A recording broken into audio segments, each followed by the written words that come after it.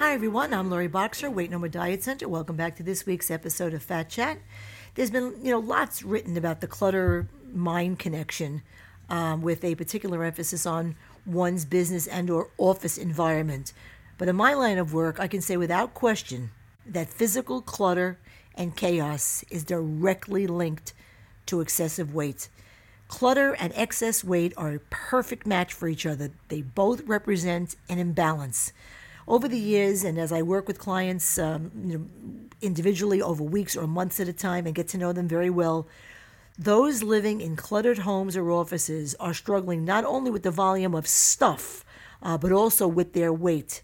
Please understand, I am not suggesting that all cluttered people are overweight. It's not that simple, but my experience tells me in no uncertain terms that this connection is no coincidence. In some cases, one problem may actually encourage the other one to develop. Clutter leads to chaos. Chaos breeds sloppiness. And that sloppiness too often extends to one's food habits and other areas of life. For those who struggle with weight, clutter and chaos is a sure recipe for weight gain because let's face it, clutter, chaos, and disorganization represents loss of control. Feeling out of control is bad for one's eating habits, or in fact, any bad eating habits that we're trying to change. I have some clients who, for example, often and more than once, ask for copies of previously given paperwork. I mean, more than one time, once, twice, three times. They think they left it in the shopping cart at the supermarket, or they think they left it at a friend's house. They think they left it on the train, on the bus, at the hair salon, at the nail salon, visiting a friend's house. They left it at the bookstore. They left it in the department store fitting room. And this is the short list. They can't find it in their car.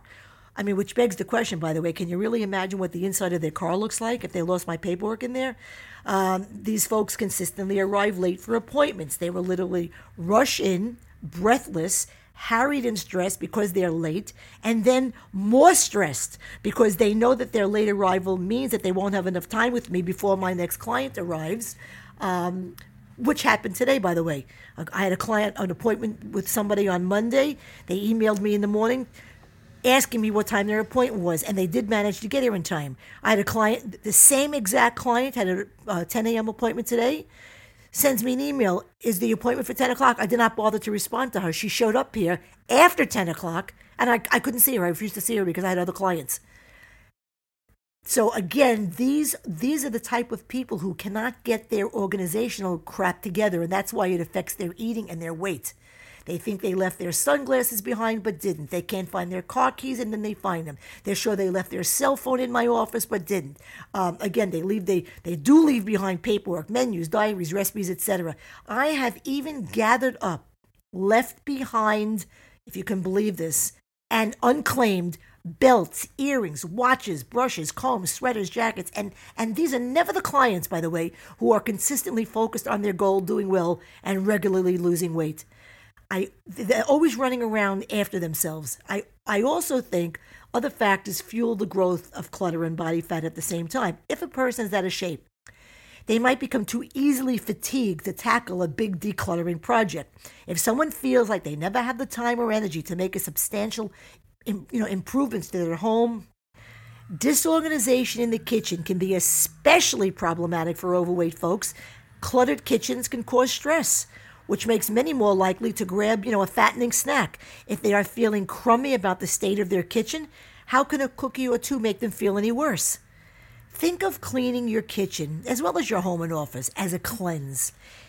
In his book, there's a very good book by the name of Peter Walsh, a guy by the name of Peter Walsh. He's a professional organizer, called Does This Clutter Make My Butt Look Fat? Okay, by Peter Walsh. And he writes about the clutter and fat connection. And I agree with him 100% when he says that to begin to unclutter, begin in the kitchen.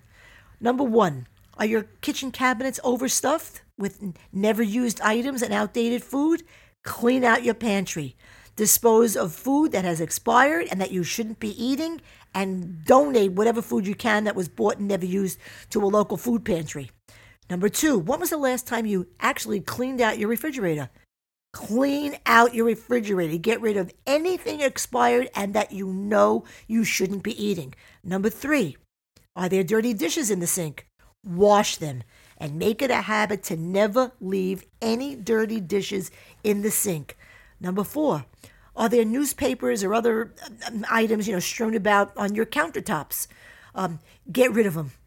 All of them. Clean off your countertops. They are for preparing food. They are not for loose papers, keys, sunglasses, and unopened mail.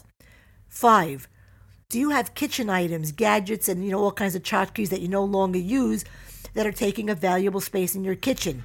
Do you really need, 3 ice cream scoopers, 4 spatulas, and 2 hard-boiled egg slicers? No, we don't. Clean out every kitchen drawer and don't keep duplicates and triplicates of these or any items. And lastly, number 6, but very importantly, plan your meals and shop for them weekly. This will prevent overbuying and the repeat of clutter once your kitchen is cleaned out. I often ask clients to think of cleaning their kitchen as a cleanse. Not only have I given that assignment, but I've asked clients to take it as seriously as the weight loss program itself.